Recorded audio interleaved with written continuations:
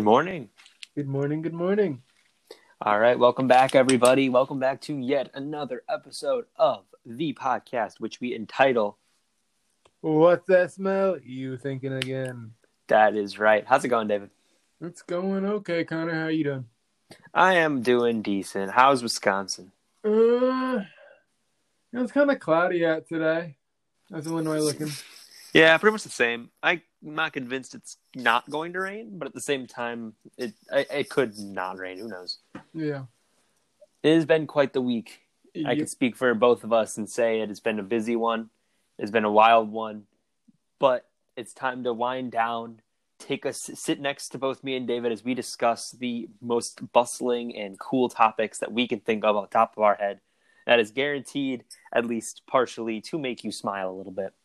Or maybe it won't. I don't know. I'm not a wizard. But today, we wanted to talk about a topic that I feel is pretty universally known. With episodes like Goofy Movie and even to an extent Avatar, not everybody knows exactly what we're talking about. Therefore, they can't listen, you know? But I think this one is pretty universal. I feel like many people know this character and can at least in part understand what we're talking about. And as, of course, we're going to talk about Spider-Man, that classic web-swinging, friendly neighborhood character. Yep. Yeah, pretty classic character. Everybody knows him. Want to discuss why he's so popular? Because he's probably, as of right now, the most popular superhero, period. I really can't think of anyone that, at this point in time, is near as acclaimed and well-known. So I think I want to discuss, why exactly he's so notable and why he's so memorable, why he connected with so many people, and then we'll talk about a bit about his appearances in video games and movies and shows to, see what people do with him, Yep. So, David, I want to pose this question to you first. Okay. I'm sorry. What is your connection to Spider-Man? What are your thoughts on him? Oh man. I've always had a pretty strong connection to Spider-Man. He's a very relatable character. And I can't say that for a lot of superheroes. Take Iron Man or Batman or Superman. You can't really relate to them, right? Because Iron Man is a billionaire playboy. That's not me. I can't relate to him. Batman, another billionaire. Superman, a superhero with all these fantastic powers. He's super strong. I am not those things. You know what I am? I'm an average person who's just trying to live life, just like Spider-Man. And I think that's what makes him so relatable. It's he's just this average kid who's trying to live his life while trying to also be a superhero at the same time, while going through these daily struggles and stuff. And it's just so relatable. And even though he's a superhero and that part isn't relatable, the stuff he does when he's a superhero is relatable. It's just great. I love his character. I love his villains. I just love the Spider-Man lore.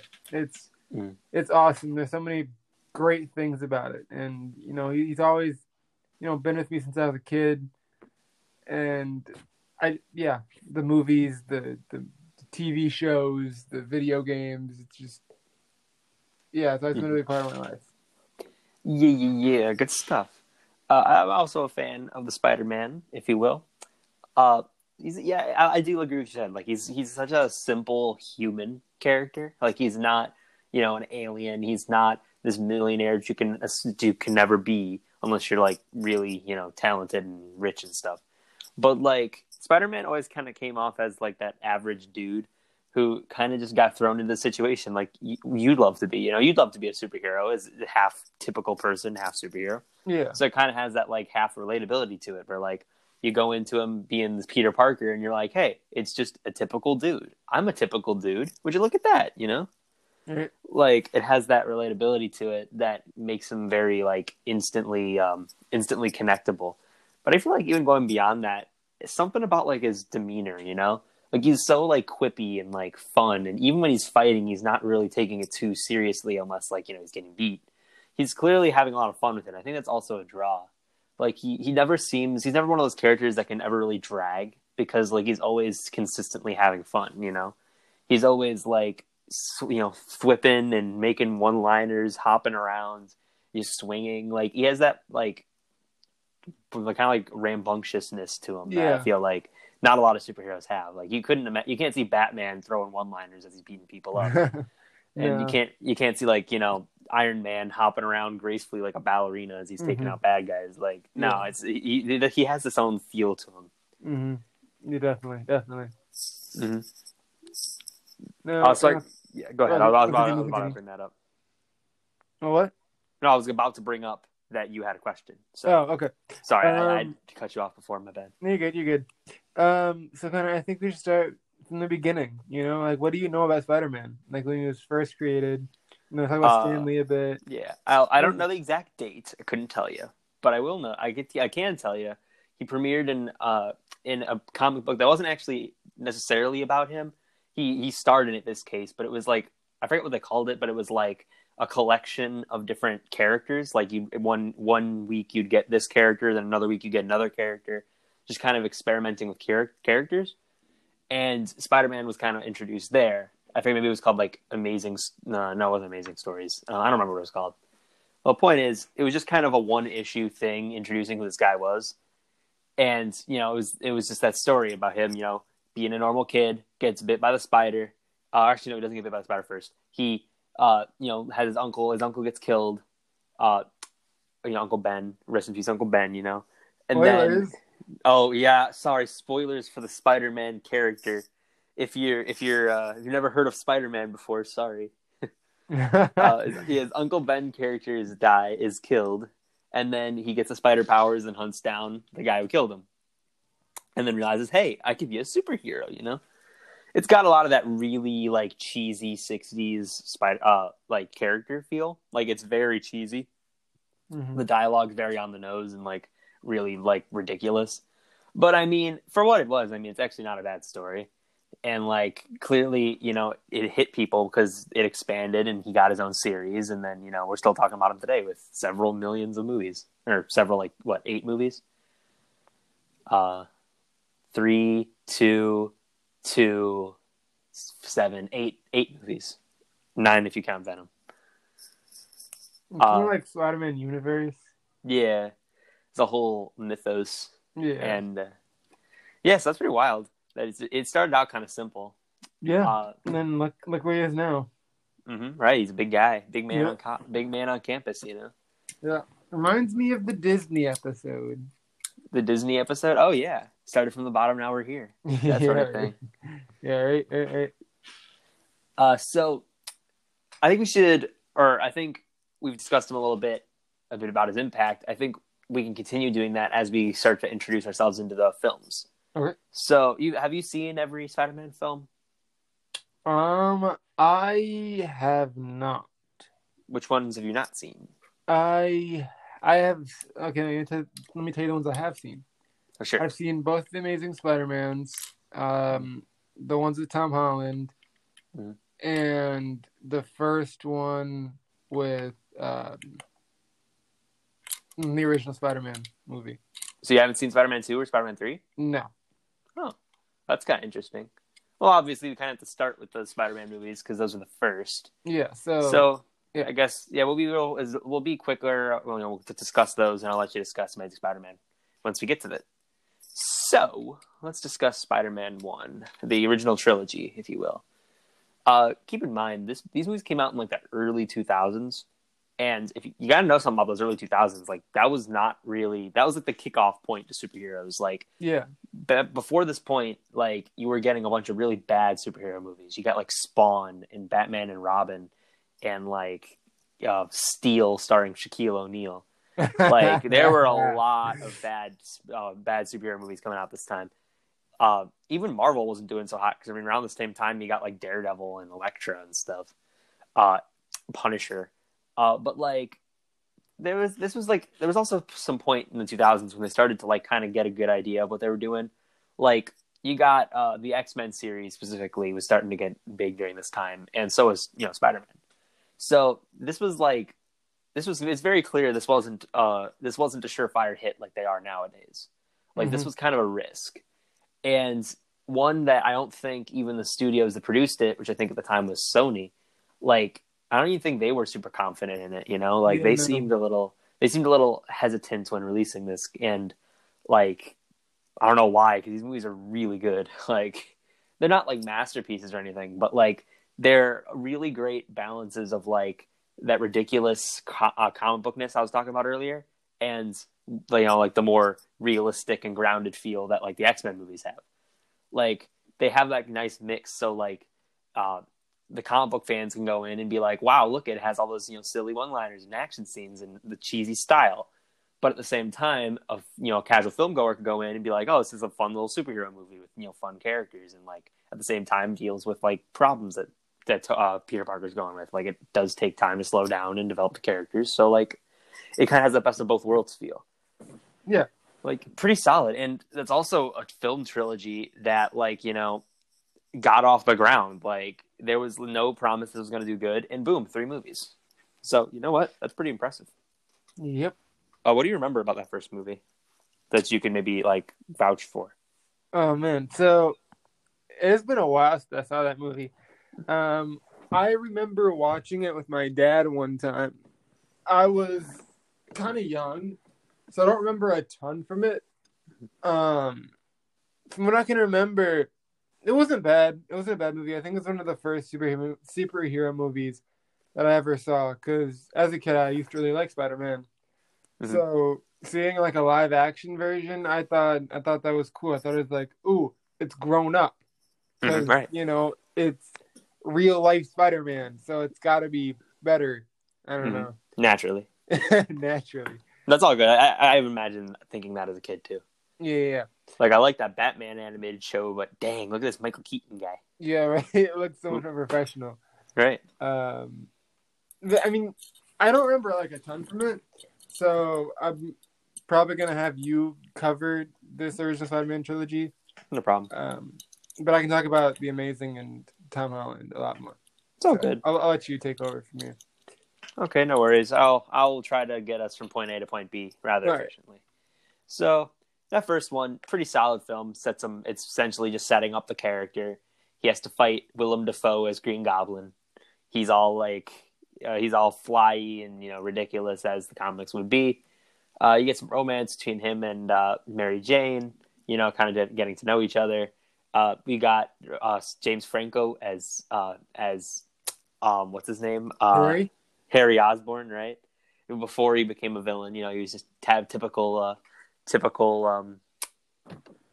I keep forgetting his name. I literally just said his name. Green Goblin? No, James Franco. Harry Osborn? Wow, no, James Franco. I forgot his name. Oh. Wow. That's okay. I'm sorry, guys. It's time for me to end this podcast. I've made way too many mistakes. Time to go. See ya. No. Though, real talk, side plot here.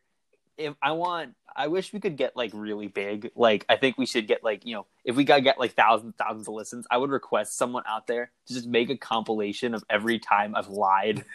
Like every time I said something that's blatantly wrong. Like we would have a rather lengthy list. Also, that's something I should note about mistakes. Yes, last episode I mentioned my parents had played the Imperial March at their wedding. Not true. That's wrong. It was not the Imperial March. It was the coronation ceremony at the very end of A New Hope. That's my God. Yes. So allow me to again note that I've made a mistake, though none of you would know except for me. But still, I made that mistake yet again. Anyways, back to things that I'm not making mistakes about. Essentially, Spider-Man. James Franco is Harry Osborn. You got Willem Dafoe as Norman Osborn. You got some pretty cool action scenes, some pretty decent effects, though. Granted, it came out in 2002, so I mean, the effects aren't that good. Let's calm down here. Still really solid though. Got some solid action scenes, and it's just kind of like one of those really fun movies you can sit down and turn your mind off for. It's got nothing really extremely offensive about it for you to have to use your mind, so you can just sit down, enjoy the film without really thinking. It's pretty solid film. No masterpiece or anything, but it works. Yeah, the second one that came out a couple years later. I think 2004 maybe 2005. So this one had what's his name? Well, anyways, had Doc Ock in it. I'm blanking on the actor's name. I'll remember it later. Alfred Molina, that's his name. Alfred Molina as Doc Ock. You had James Franco, of course, coming back. You had Tobey Maguire come back. And this one kind of dealt with more like some more personal issues that Peter was going through. It dealt with like the like weights of being Spider-Man and how he's not handling his relationships well. This is kind of adapts that arc from the comics where he starts to lose his powers because of like the stress he's going under. Like it deals with a lot of personal issues Peter's going through, while at the same time still having to take out Doc Ock, who's going insane because of this. And it's kind of a long story. I don't want to spoil it. So essentially, Doc Ock's going crazy. Peter Parker has to decide if he wants to continue being Spider-Man or deal with his personal issues. And I really like that idea. Like, they took this character that was so silly and weird and like gave him introspective moments and had him question if he even wanted to be Spider-Man anymore, which I thought, hey, that's pretty good actually. And I think is a pretty good step for what like a sequel should do. Like the first one, setting him up, and the second one testing him, like seeing if he really deserves to be Spider-Man, Yeah. Really solid film. It's really fun, just like the first one. It's got a bunch of memorable moments. I dare even say it has more memorable moments than the first one. Like, it's got that scene where he's holding the train with the webs. Yeah, he's got. There's the scene at the very end where he goes, "No!" Classic. It's got pizza time. What about the dancing scene? Oh, that's the next one. That's the next movie. Okay. Yeah, but like, there's so many iconic, fun moments in that one. At least good, iconic, fun moments. It's a really solid film, and also it upgrades. Like, it makes that CG even better too. Like the first one, CG could be good, it could be bad. This one, mostly pretty good. So yeah, it got the seal of approval from me. Granted, a lot of people are going to hype it up even more because people love this movie, and I don't think it's at the same level as like others, and I don't think it's really a masterpiece. But it's still like a lot of fun, and I bet you if you were raised on this movie, it's going to stick out to you more. But really solid film all around. Then the third one. So I guess I'll give a little context to the third one from what I know. So the studio saw that Sam Raimi was doing a third one, and they're like, great, please do another third one. But we want Venom in the movie. And Sam Raimi goes, no, I want this one to be about Sandman. And then they're like, no, make it about Venom.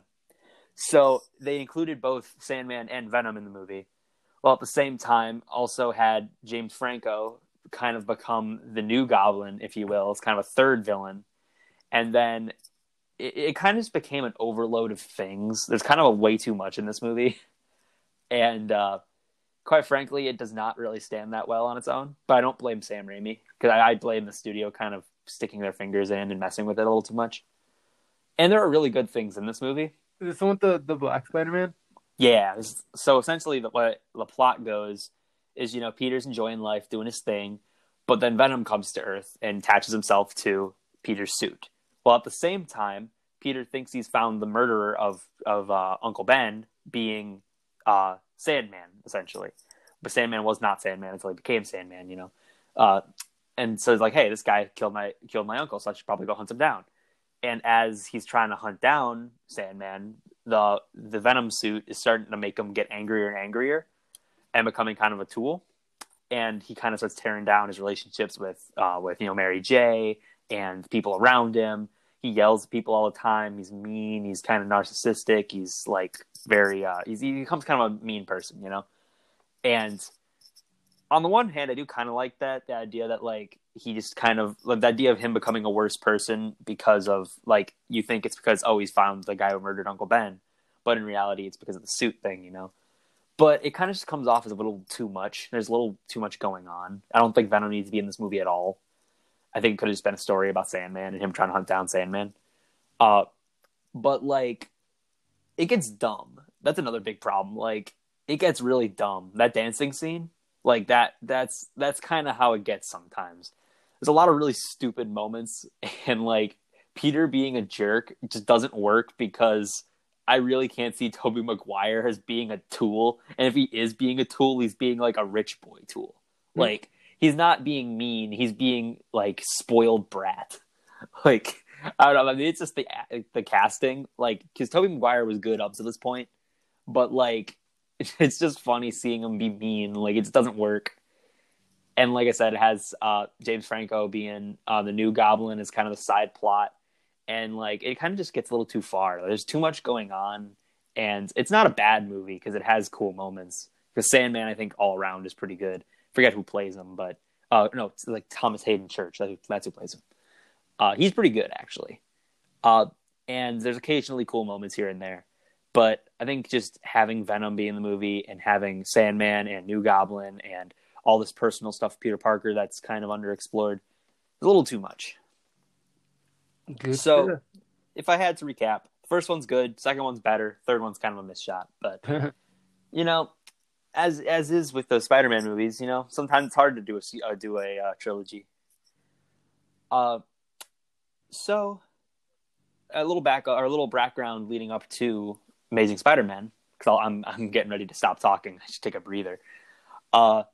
So right after the third one came out and didn't do as well as the first two, Sam Raimi kind of left the project. He was planning to do a Spider-Man 4 with Vulture played by John Malkovich, which I thought was a great idea.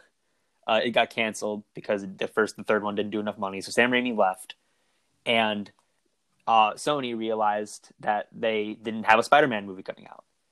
Well, the thing with Spider-Man's contract is if they don't make a Spider-Man movie within 5 years of the last, they lose the rights. So Sony freaked out and got this guy named Mark Webb to go and do a new Spider-Man movie. This one being, complete reboot, new actor, new story.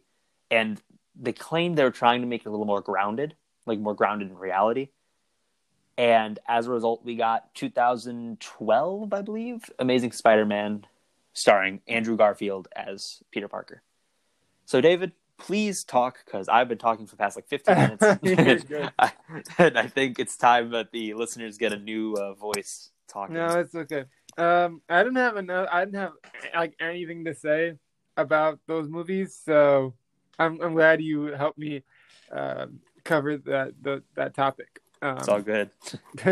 So, The Amazing Spider-Man. Let me just give you guys a little bit of an insight on this movie. So I remember when this movie came out. I was young. I was a kid, and I remember seeing the trailers for it, and I was like, this movie looks pretty good. I'm excited. It's a new Spider-Man reboot. It's a new actor. At the time, I was like, this guy looks like a good Spider-Man. But as time goes on, my opinions on that have changed a little bit. So this movie, if you haven't seen it for some reason, it's the villain is Electro, I believe. No, that's the second one. Oh, the second one. Sorry. The first one's Lizard. Don't worry. Oh crap. Oh, I tried to get this movie out of my memory. No worries. I kind of forgot. Don't worry. It's another. I forgive you. Yeah, it's another backstory Spider-Man movie. Mm-hmm. So they start from the very beginning when you see Peter Parker get his powers. I believe he's in college. He's senior year high school. Senior, okay. They kind of expect you to think Andrew Garfield's a high schooler when he's 32. He really doesn't look like a high schooler. I was a bit confused there. So it's another intro story. So they share how he got his powers, how he adapts to them. His powers work a little bit different, if I'm correct, to the original Spider-Man. Yeah, he doesn't use he has web swingers. He doesn't have natural webs like he did in the original movies. Yeah, all he has is his reflexes, strength, and climby powers. Yeah, general stickiness, if you will. General stickiness powers. That's about the extent of his powers. This one has the Lizard in it with Kirk Connors. I forget the actor's name. It's a crazy name. Yeah.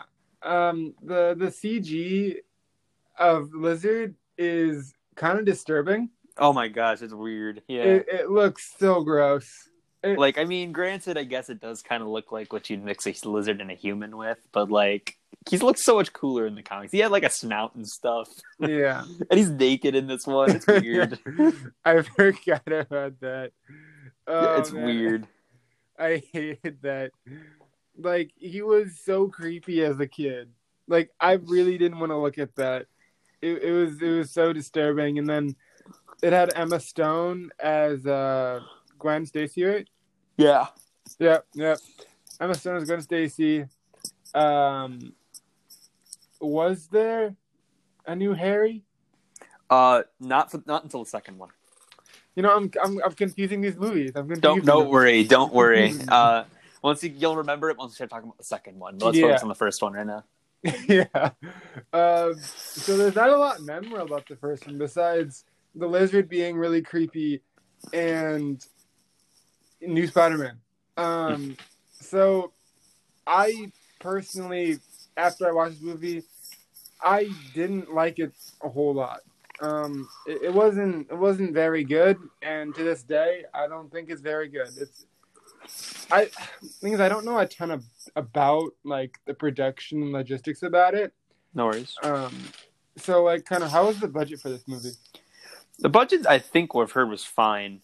It made like, I remember when it finally came out, it made like very, very barely more than what it was made for. Like, it made a bit more than its budget, so it was like just enough to warrant a sequel, but not like a smash hit. It was big enough, you know? Yeah, and I could see that. And its budget was fine. Like, it definitely had a serviceable amount put into it. Yeah, I mean, the movie wasn't great, but it wasn't terrible either. I mean, I didn't think it was deserving of a sequel. I was like, this movie could be okay as a standalone film, and that's it. You know, like, okay, it's the Spider-Man reboot, and because the old ones, we need a new Spider-Man movie, okay? Mm-hmm. So I was like, okay, this is okay as a new Spider-Man movie. Done. That's the deal. I thought it did an okay job portraying Spider-Man. Mm-hmm. So then we get to the second one. Yeah, basically the same thing applies to me. It's fine. Yeah, for what it is. Yeah, I remember it. I remember it tries to do a bit more mature. Like, it tries to be, it tries to do more character stuff. It tries to stop being as cheesy as the first ones were and goes a little more serious. Mm-hmm. But I mean, that's not really a notable enough difference. Essentially, it just goes from being cheesy and fun to being about your typical superhero movie. Yeah, which, I mean, whatever. It's fine. Lizard's creepy though. Oh my god, he's so creepy. It's so weird too, because the thing that bugged me too is like the comic one wears a lab coat. Like, he doesn't even wear a lab coat until the end, and the lab coat he wears is really torn up. Like, I don't understand what their problem was with just making the lizard from the comics. Why'd you make him like this friggin' half human, half lizard, like weird combo thing, and didn't make him wear any clothes? Like, I don't get it. I don't. It was weird. Yeah, it was so weird. It was so weird. Well, anyways, the second one. Second one. This is the one with the Gwen Stacy and the don't spoil anything. I'm about not gonna it. spoil There's a anything. couple of twists by the end. Yeah. Go ahead. Yeah, it has the Gwen Stacy, it has the Jamie Foxx Electro, it has the Harry Osborn, played by who again? Dane DeHaan. Yeah, him. Okay. You know what bothers me about this movie? Go ahead. So much. Yes, the third one had a lot. The fourth, this one has even more. You know what bothers the heck out of me? What bothers the heck out of you, bro? Okay, so I remember watching Disney Channel as a kid, right? Uh-huh. And seeing commercials for this movie. And I remember them specifically hyping up that they have 3 villains. They were like, we have 3 villains in this movie. It's going to be this intense, awesome movie. We got Electro, we got Green Goblin, and we got Rhino. And it's going to be this awesome thing. And I was like, ooh, this looks so cool. I'm so excited to watch it. Mm-hmm. I was so pumped for this movie. I was like, 3 cool villains in one. Oh, it's gonna be so exciting. Oh my god. Oh, how I was so wrong. Oh, how I hate all three of these villains with a passion. Oh, I hate this movie so much. I 100% agree. This probably is hands down my least favorite superhero movie, which is saying something because I've seen Catwoman. I've seen a lot of bad, and I think I've never seen one that feels the most betraying to its original source material. Like, it really feels like someone just wanted to make a cinematic universe as quick as possible, so they started throwing things at a wall. Like, here's all of Spider-Man's things. Here, take them, and then leaves. Oh my god. Okay. First, let me explain why I hate all the villains. Go ahead. So Electro, you see, he becomes Electro because Spider-Man wouldn't go to his birthday party. Yeah, essentially. He was all mad that Spider-Man forgot his birthday, so he's like, why doesn't anyone like me? And then becomes Electro. Yeah. Well, not because he's sad, Oh, no. but like he becomes Electro and fights Spider-Man because he is sad that Spider-Man forgot his birthday. Yeah. Yep. Yeah. Which is ridiculous and horrible. God, it's so sad. And then the Green Goblin, it's just It's weird because like they actually kill Norman Osborn in the first like 5 minutes of the movie. yeah. Like they have Chris Cooper, who's a great actor, come in as Norman Osborn, who's like dying of this goblin disease, which is weird as hell, but whatever. He's like dying of this goblin disease, and he's like, Harry, you must live on the legacy, and then dies. And then Dane DeHaan's all like, but I also have the goblin disease. Maybe Spider-Man's blood will save me from goblin disease. And then he gets all mad that Spider-Man will not give him any of his blood, you know, being Peter Parker, of course. And then he's like, curses, I must kill the Spider-Man because he will not save me from goblin disease. You know? Yeah. Goblin disease. And then Rhino. You know, he's in the movie for a collective like 2 minutes. No, Connor, he's the most important character in this entire movie. Uh-huh. He's so important. He's really not. He's Paul Giamatti goes, wah! That's about it. Yeah, he's barely in the movie. Like at all. Like he's in there for like a minute at the very end, and then yeah, that's about it for right now. Like, you know how Scorpion was in Spider-Man Homecoming? Like, he's not Scorpion, but he's the guy who will become Scorpion, and they kind of hype him up like he will be Scorpion someday. Mm-hmm. It's like that, except done horribly, and there will be no more there'll be no more Rhino. Yeah. Oh, and it's funny, because you got those three villains, right? And that doesn't even get started on the amount of other subplots there are. Like, you've got Emma Stone again as Gwen Stacy. Her relationship with Peter Parker is dwindling. They're starting to argue more and starting to get a little at each other's throats. Spider-Man's dealing with the death of, okay, spoilers I guess for Amazing Spider-Man 1, but dealing with the death of Emma Stone's dad, who told him like, don't harm Emma Stone, you know, don't harm my daughter, as he died. So he's kind of dealing with the guilt of that. Then he finds out his dad was doing secret work with Oscorp. And then finds out, like, oh, there's all this suspicious stuff with Oscorp going on. And, like, there's just way too much going on in this movie. Like, side plots and stuff. And three villains. And then turns out, also, that freaking Oscorp is starting to make a Sinister Six of their own. Like, they're trying to work on it. Which I guess is supposed to be setting up a movie. That never happens. And freaking the woman who becomes Black Cat is in the movie for, like, 10 seconds. I kid you not. Like, there's just like a woman in the movie who tells Norman Osborn something, and it turns out in the credits she's credited as Selena Kyle, the person who becomes Black Cat. She was in the movie for 10 seconds. Like, no joke, she was in the movie for 10 seconds, and then they all of a sudden say, hey, look, it's this character you know. There's way too much going on in this movie. Yeah. Like, way too much. It's way too convoluted and just It is a drag. And I mean, I don't mind. I guess it's really hard to pick out positives.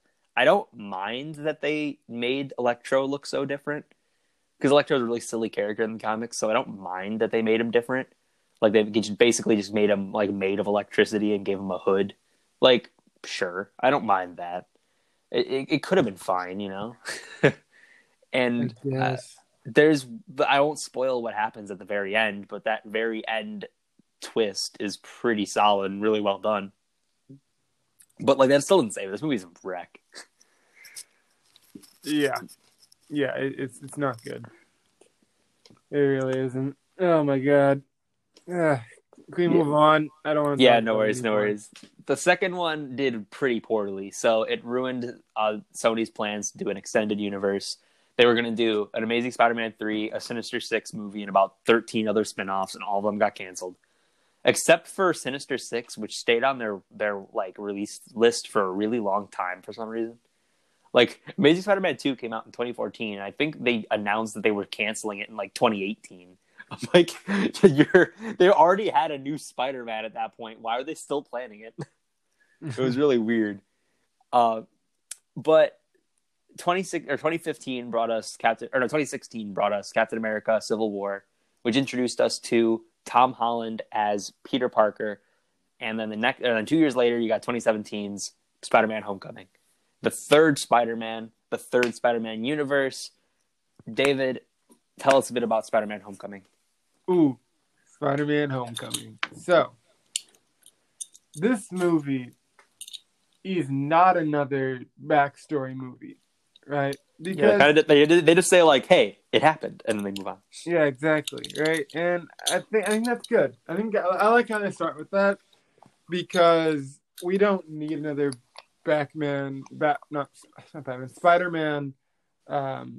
backstory movie again. It's funny. You kind of spoiled my joke. I was gonna say if only Batman could take the hits, but I guess you kind of spoiled it. I'm sorry. I mean, you unintentionally did it too. I'm like, gosh, you thought of Batman, and I'm like, well, he already said it. I guess I can't. I didn't even mean to say his name. But I mean, yeah, this movie was refreshing. It was a refreshing Spider-Man movie that I think did him justice. You know, Spider-Man has always been like this lighthearted character who isn't too serious. You know, like we mentioned earlier in the podcast, who kind of just like lives life. You know, doing his own thing, not really taking his villain seriously. And I feel like that's what he does in this movie. You know, he actually looks like he could be in high school. Possibly. I still think he looks a little bit older, but I don't mind. A little bit, but like better than the past two Spider-Mans. But I mean, yeah. I mean, Tom Holland is. I love my Spider-Man. He's my favorite Spider-Man out of all three. And he has just an amazing and convincing performance. You know, it's a lot of fun. You can definitely tell that he had a lot of fun doing it, and I think he brought the character a lot of justice. The villain was Vulture.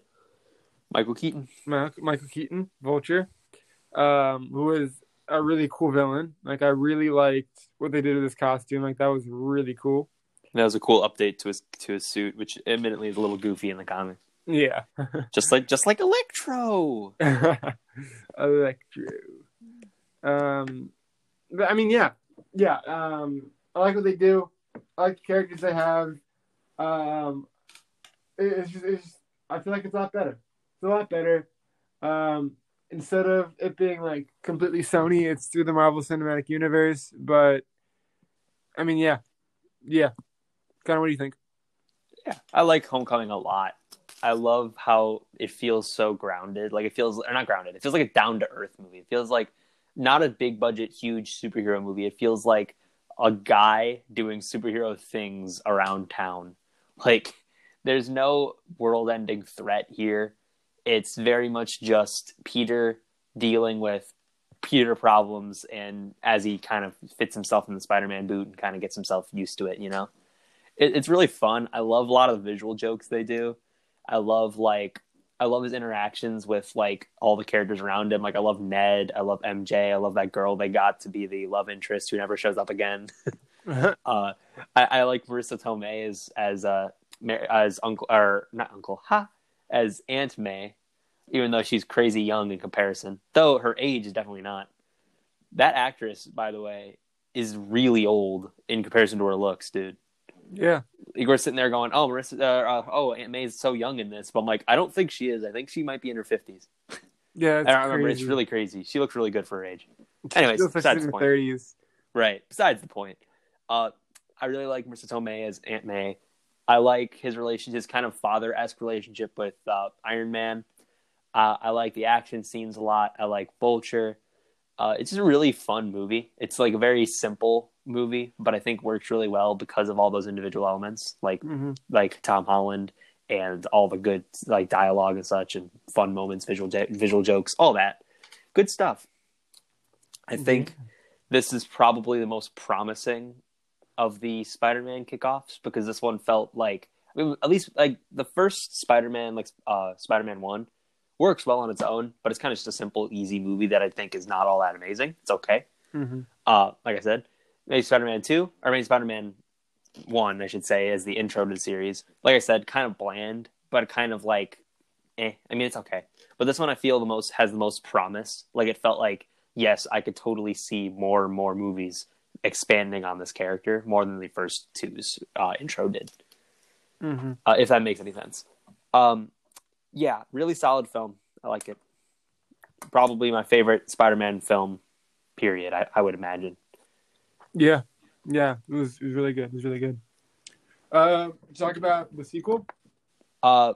We could, but we actually got 2 Spider-Man movies in between that we could discuss. Okay. Yeah, because Sony was out here like, haha, I'm going to make Spider-Man movies away from the MCU, and everybody's going, what are you doing? And so they must have gotten really drunk one day, all the people at Sony, and said, well, we can't use Spider-Man, we'll use Venom so you can't, and they made Venom.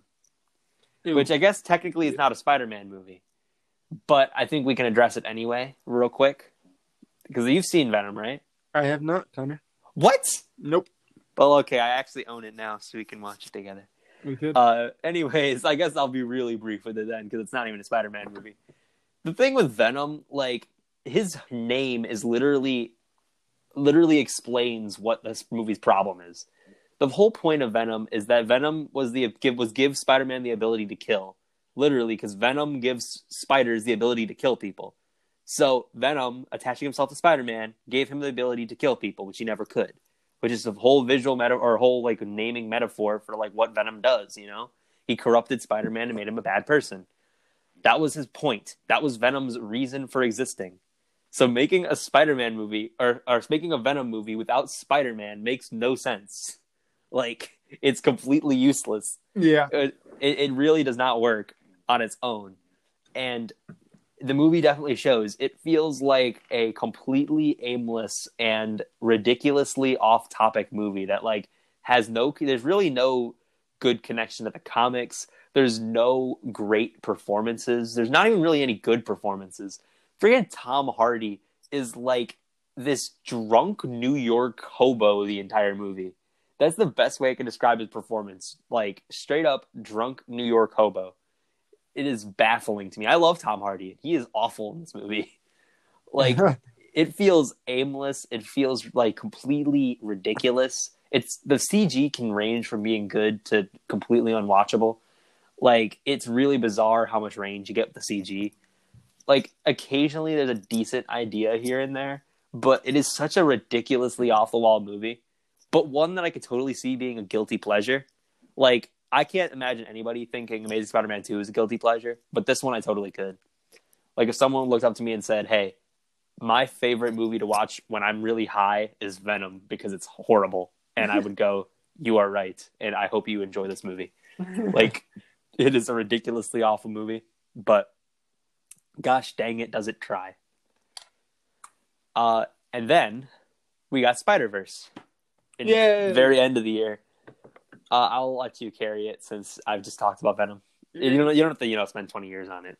Let's discuss a bit about Spider-Verse. Spider-Verse is a animated Spider-Man movie. Everybody's all like, what? Yeah, right. No. But the thing is, the animation style kind of takes inspiration from like comic books and stuff. If you haven't seen the movie already. Because you can kind of see like with the background, it kind of has like the Grady like dots, like you see like with old comic books. Yeah. It has like words popping out of the page whenever something happens. And just like the animation style is really fluid and nice and looks absolutely stunning and different from like anything you've ever seen before. Mm-hmm. I mean, the animation for this movie is absolutely incredible. But we're not here to talk about the animation. We're here to talk about the movie content. So, this is a Spider-Man movie, not about Spider-Man that you're thinking about, Peter Parker. It's actually about Miles Morales, another Spider-Man who, well, in this universe, with Miles Morales, Spider-Man actually dies, and Miles Morales has to become the Spider-Man for his universe, right? But there are other universes with different Spider-Mans. Like there's a Spider-Man universe with Spider-Man who's still alive, Spider-Man with Spider-Gwen, Spider-Pig, Spider-Man Noir. And they're all coming together into one universe, and they have to try to get back into their own universes. And it's just this really awesome movie. You know, it has Kingpin as the bad guy. Played by Liev Schreiber. I'm sorry, not that really matters, but I love Kingpin in this movie. I love the way he goes, ooby-doo. Kingpin. I'm a 5-year-old, I swear. I'm 5. Oh my god, it's such a good movie. It really is, and the rewatchability is definitely there. Oh my gosh, yeah, I've watched this movie like 4 times over the course of like a month. Yeah, and you can always find new things that you didn't see before with the animation and just the story. Mm-hmm.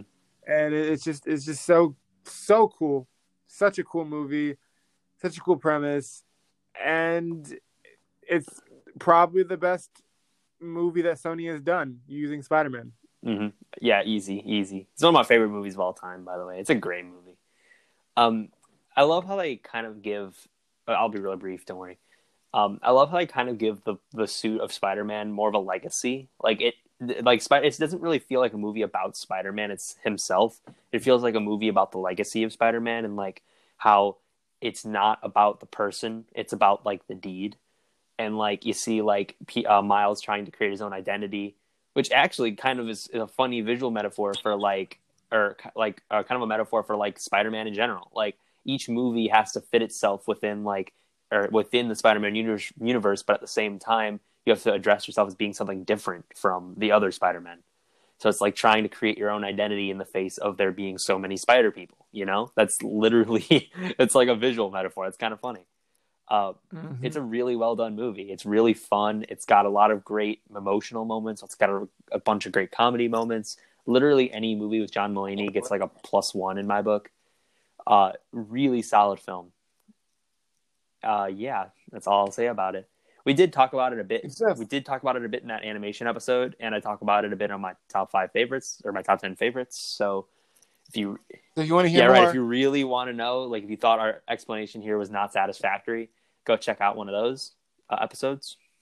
And yeah, really solid film, which is weird because it's not even an MCU movie. It's just strictly Sony. Like, since when are you good, Sony? Jesus. And now we can talk about Far From Home. Go ahead. Spider-Man Far From Home is a Spider-Man Homecoming sequel. That actually, fun fact, the Tom Holland, when they were filming Far From Home, he was actually 2 blocks away from his parents' house. Oh yeah, I heard versus about that. When he was filming Homecoming, he was in a different country from his parents' house. So it's kind of funny how he's actually closer to home and Far From Home. Yeah, that is quite the that's quite the lie there. Imagine his parents watching Homecoming being like, "Oh my gosh, he was filming this at home," and then watches Far From Home going, "Oh, he wasn't home," and then recognizing every place in it. It's like, wait a minute, this is a lie. Yeah, right. But yeah, I really like this movie. It has Jake Gyllenhaal as Mysterio. Jakey G. Yeah, and I thought he was really good as Mysterio. I really did. I loved his character. Tom Holland again with another good performance. Ned, another good Oh, performance. we do Zendaya, love Ned. another good performance. Yeah, yeah, yeah. Zendaya character, Zendaya girl, very Zendaya good. girl. Yeah, So, what's yep, her yep, name? yep. Zendaya, girl, female. What's another detail about her? Ah, Yeah, all really good. Um, it was just yeah, just like Homecoming, very good movie. Like the direction they went in. Very funny. Both on the end of Spider-Man and Mysterio. I thought the CG was great. Some of the Mysterio scenes, like the big fire monster, the big like water mm-hmm. monster. Those are really cool. The story was amazing.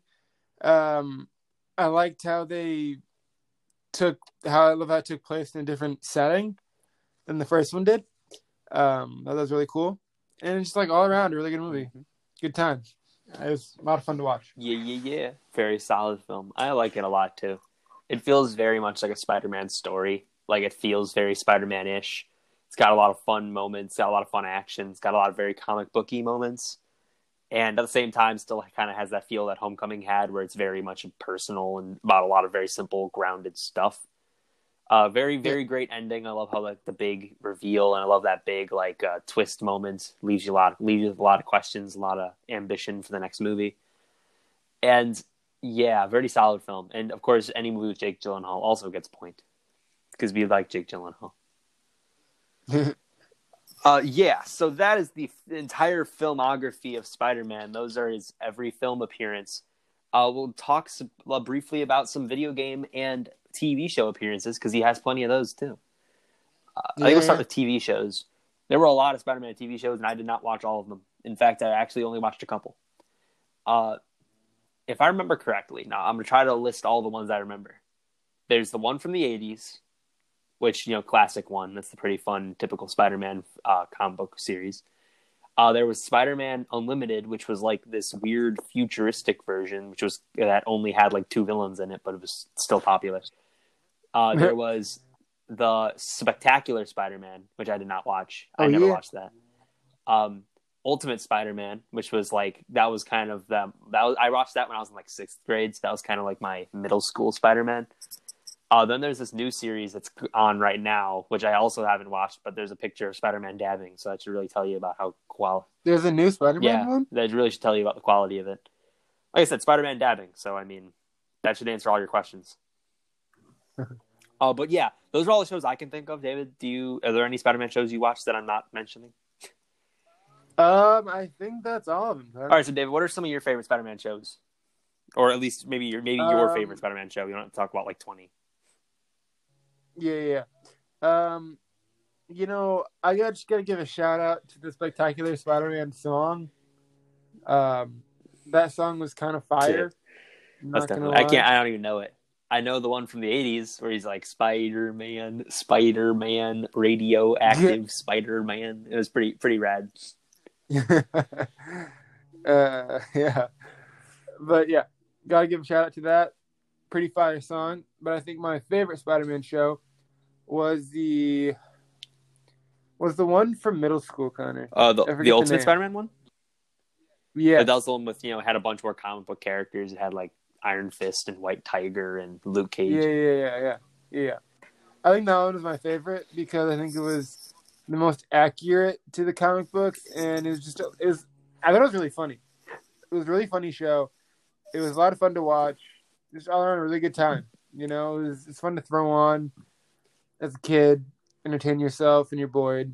It's just a fun show. Well, they did call Miles Morales Kid Arachnid, though. That bugged me a lot. I remember that was near the end of when I watched it, but they introduced Miles Morales, and they called him Kid Arachnid. Like, what? Why? Just call him Spider-Man. That's what his name is. No. Kid Arachnid. It's funny because, like, that's such an awful name. I don't know who thought of that. That's like one of those parody character names. Kid Arachnid sounds like it would be in like a Robot Chickens episode or something, or Family Guy parodying Spider-Man. Though like, even they'd actually say the name. No, it seems like a parody on like a kids show. It'd be like the many adventures of Kid Arachnid. You know, like it's stupid. But I like that show a lot too when I watched it. I like the episode where they teamed up with Jesse. Oh yeah, I forgot about that one. That was like Morgan Le Fay comes up and takes over a museum, and they're like, Jesse, come help me. Yeah, I remember that show. That was a good one. I liked that show as a kid. Oh yeah, and like I said, the '80s one was pretty good too. That was like that. Remember the X-Men show from the '80s? Yeah, it's basically that, but Spider-Man. Like it's a lot cheesier than that because Spider-Man was always a cheesy character. But like, is that where that one meme comes from? Which one? The one where like it's Spider-Man pointing at Spider-Man. Can you repeat that? I'm sorry. It's where Spider-Man is pointing at Spider-Man. No, that's the '60s Spider-Man. That's even earlier. I've never watched that. No, that's the memes from that one. Did you ever see the clip of Spider-Man chasing Shocker? And he's like, "Come back here, Shocker!" Really loud. It's talking about like the best voice acting ever. Yeah. That clip's from this show. And there's a lot of clips of overacting from that show. Then the meme where like Spider-Man and Gwen Stacy are kissing and Wolverine's just standing in the corner. Do you remember that meme? Yeah. That's also from the show. There's like an '80s one, there's a '60s one, and there's also Spider-Man and His Amazing Friends, which I kind of forgot about, which is like him, Firestar, and Iceman. It came out, and that was the '70s, I think. If you really want cheesy Spider-Man, check that out. It's pretty funny. Those are all the TV shows I can think of. Did they ever do a Spider-Man 2099 show? I don't think so. Well, it's a good idea if they do. That's a really good idea. Patent pending. Yeah. Video games. There are a couple. David, did you ever play a Spider-Man video game? Yes. Which ones did you play? I played the ones that came out in like the late 2000s, early 2010s. There was Spider-Man Shattered Dimensions. That's the one with 2099. Yep. There's another one at 2099. I forget the name, but it has like Venom and Anti-Venom. Was that Web of Shadows? Yeah. Wait, maybe. I don't know. Well, no worries. Keep going. Anyways, what else did I play?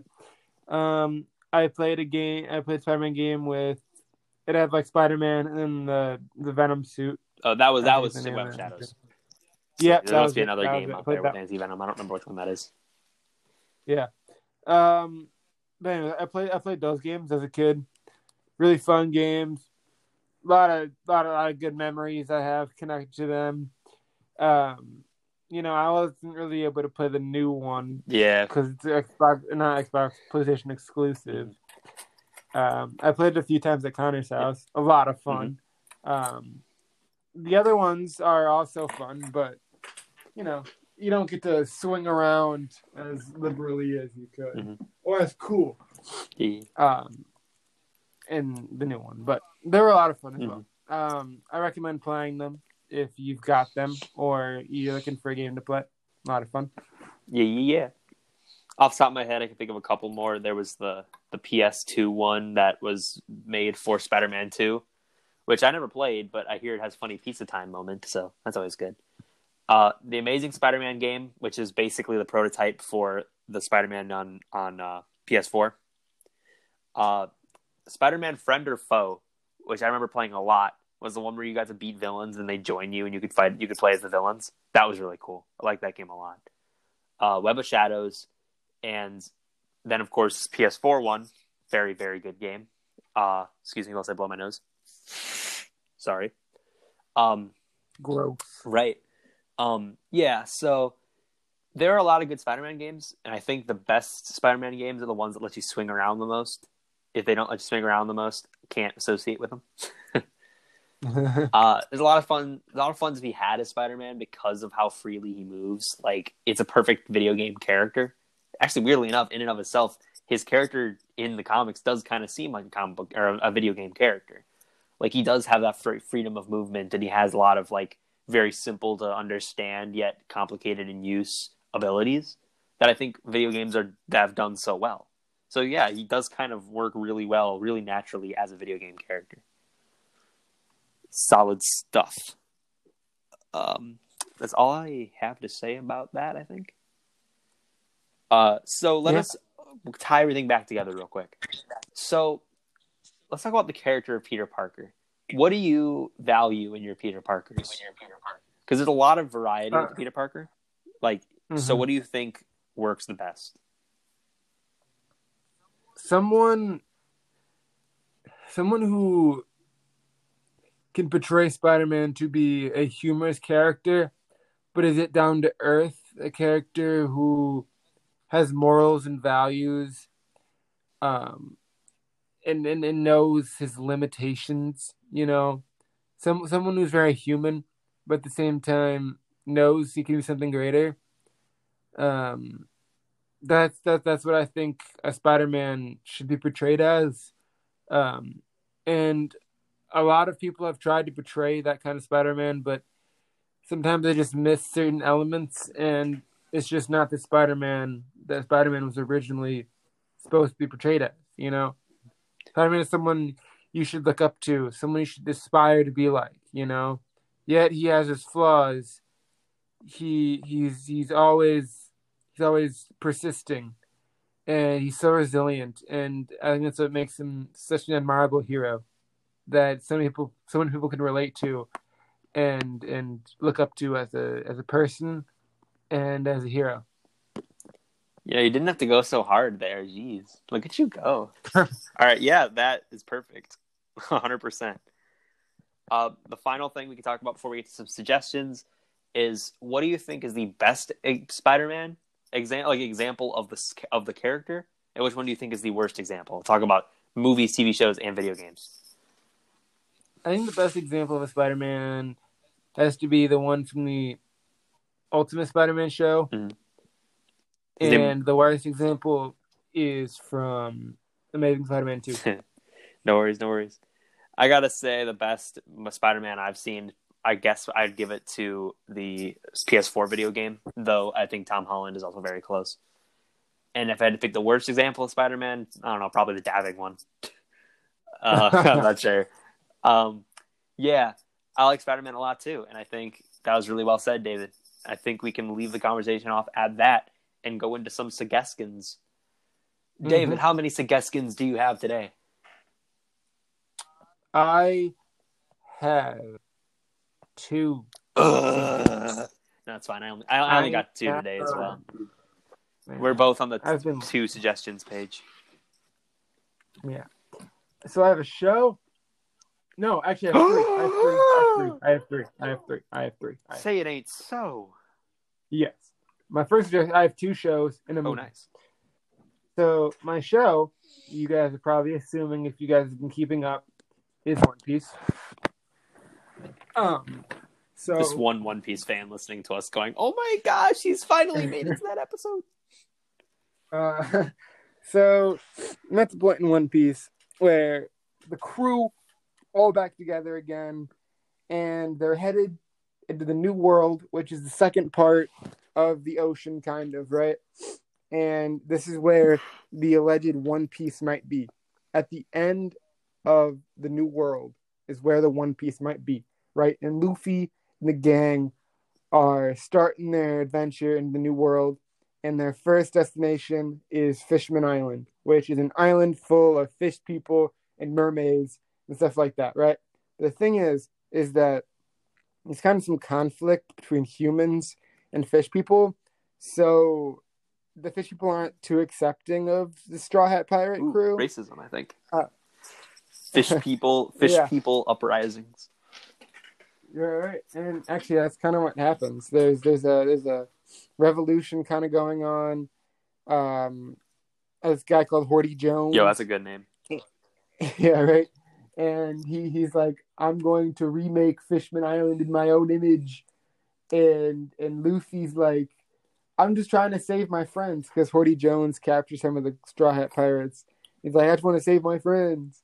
And so that's where I'm at, and Fishman Island. I'm really enjoying it. Um, time skips. The characters are kind of different. They're older, like I mentioned in the last episode. I'm having a good time. I'm enjoying it a lot. Hey, this is our first suckers.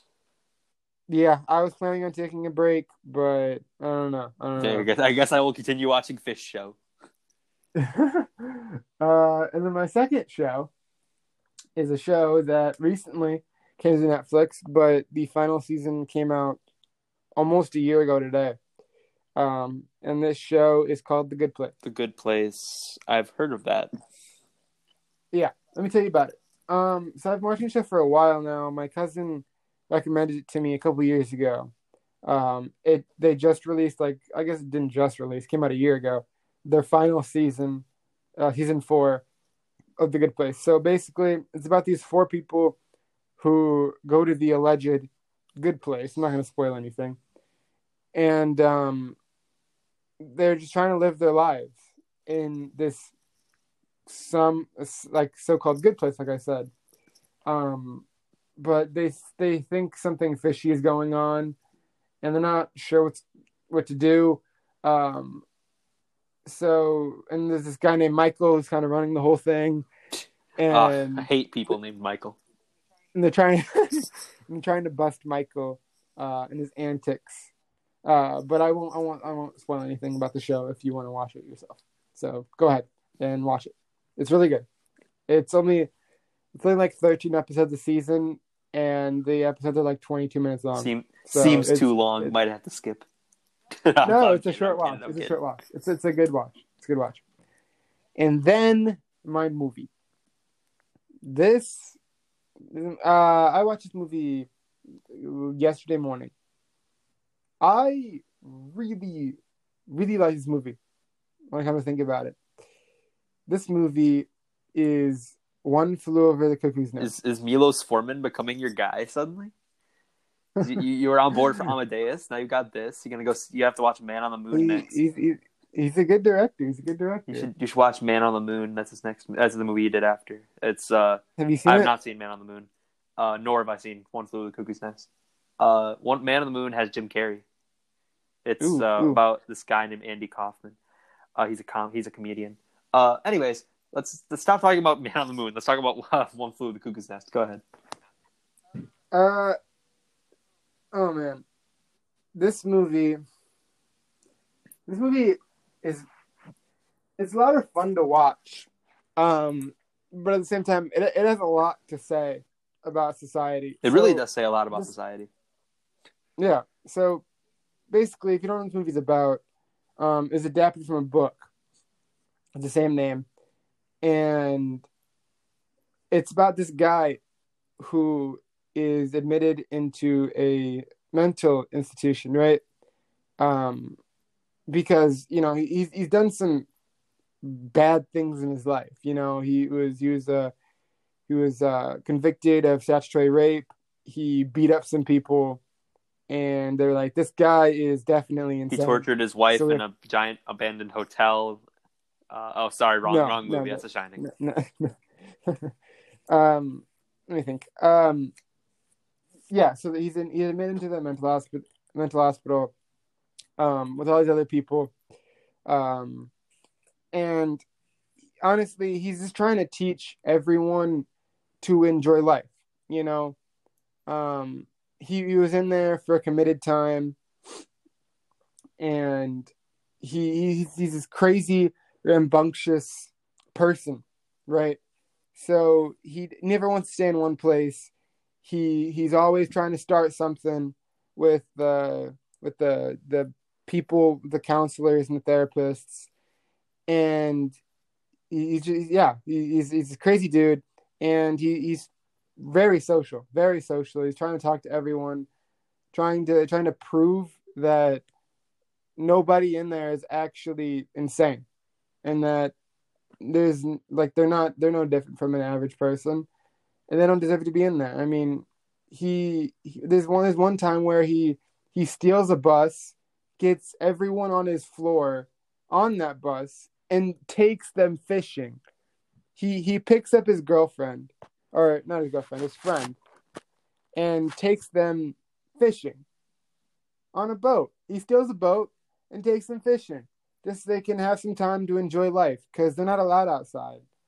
So it's kind of like some therapeutic time with the boys, and it's just it's a really sweet and just great movie.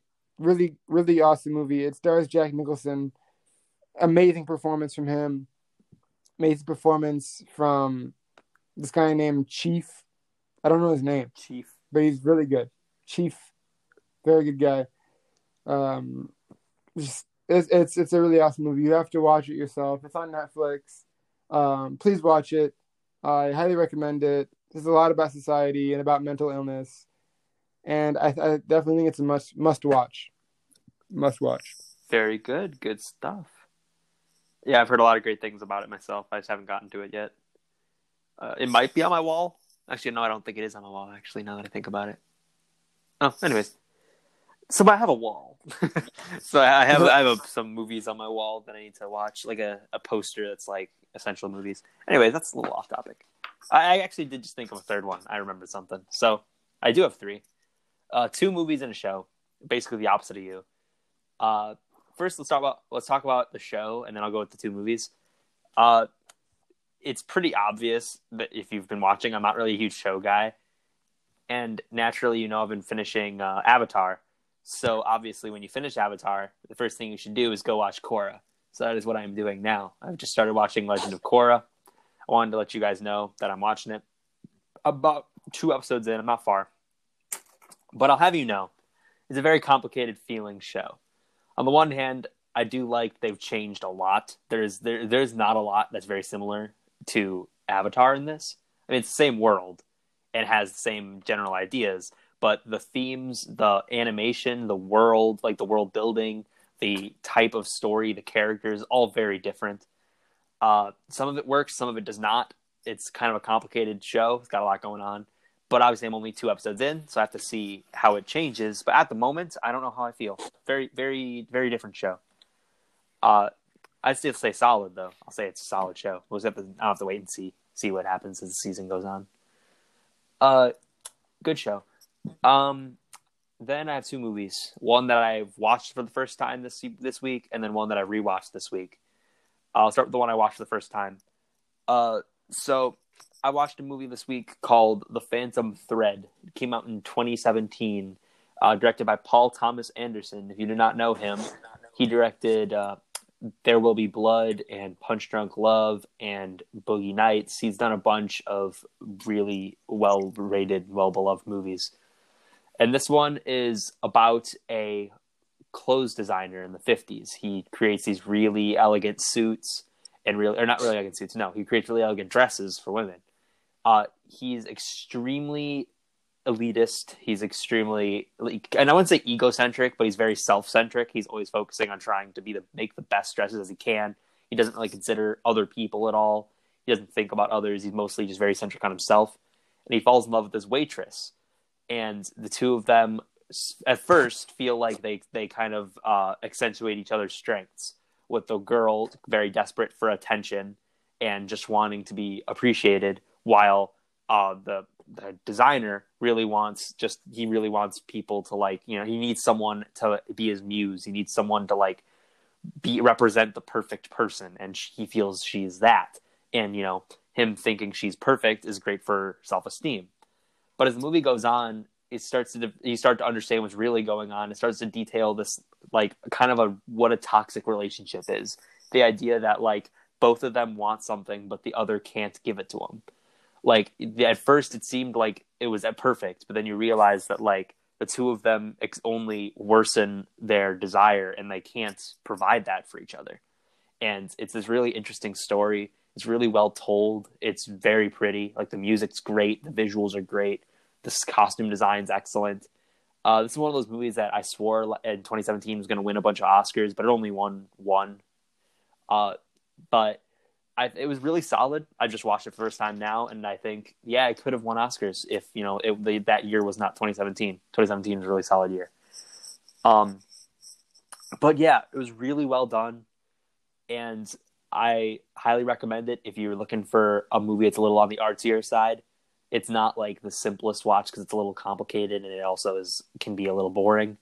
But I think it does a really good job detailing this relationship and has good characters. And Daniel Day-Lewis plays the lead, and he's like one of the best actors. So check that out. Second one, a little easier to digest. I love Wes Anderson. David, you have yet to watch a Wes Anderson film. You should really get on that.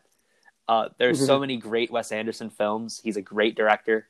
And I rewatched one recently that I hadn't watched in years, that being his first animated film, Fantastic Mr. Fox. It's on Netflix, or not Netflix, it's on Disney Plus, and I just recently got it on Blu-ray as well. It's a really, really, really unique movie. Essentially, it's about this fox, Fantastic Mr. Fox. He's got a family. He's just trying to enjoy life, but he starts to realize his life is not really satisfying him as much as he feels it should. So he decides he's going to go back to his roots, do what he used to do before he got married, which was steal stuff. So he decides to rob these 3 giant factories. He steal all their chickens, steal all their food, and provide for his family. And he's like, this is gratifying to me. This is what I wanted. This is what I feel like I needed. But once he does that, he kind of gets these 3 factory owners up at him, and they're like really mad at him for stealing all this stuff. So these 3 guys kind of go nuts trying to kill this fox. And, he's trying to relocate his family. Mr. Fox realizes what he did was really reckless. And there's a lot of characters here, a lot of bizarre comedy. Like, it's one of the most Wes Anderson movies. It's very weird. It's very distinct visually. There's a lot of staring into the camera. There's a lot of really uncomfortable angles because of how bizarre it is. It's got a really huge cast. It's got George Clooney, Meryl Streep, Jason Schwartzman, Bill Murray. It's got Willem Dafoe. It's got the whole gang. It's a great cast. It's a lot of really funny moments. It's very heartfelt. It's got, like I said, very distinct movie. And if you haven't seen it, I definitely recommend it. It's on Disney Plus. And just know what you're getting into, or actually don't know what you're getting into, because I want to see what you think of Wes Anderson, essentially. If you've never heard of him, this is a great start. And if you don't like this, you probably won't like the rest of Wes Anderson's filmography. Very distinct, but very fun. I like it a lot. If that made sense. I hope I didn't go on too long of a tangent there. No, you're good. That makes sense. Good stuff. All right, David, that is all my suggestions. I think we might be ready to send it off. How you doing? I'm doing all right. Kind of how you doing? Okay. I had a good time. Me too. All right. Check out the Instagram. Though there was no post this week. I want to apologize. I've been swamped with school, and I haven't. Yeah, don't worry. I've been punishing David by not letting him watch Joey's World Tour. I'm making sure David understands that he needs to post. Essentially, I promise to post this week. Go follow us on the gram. Most of the time, he will see what's up.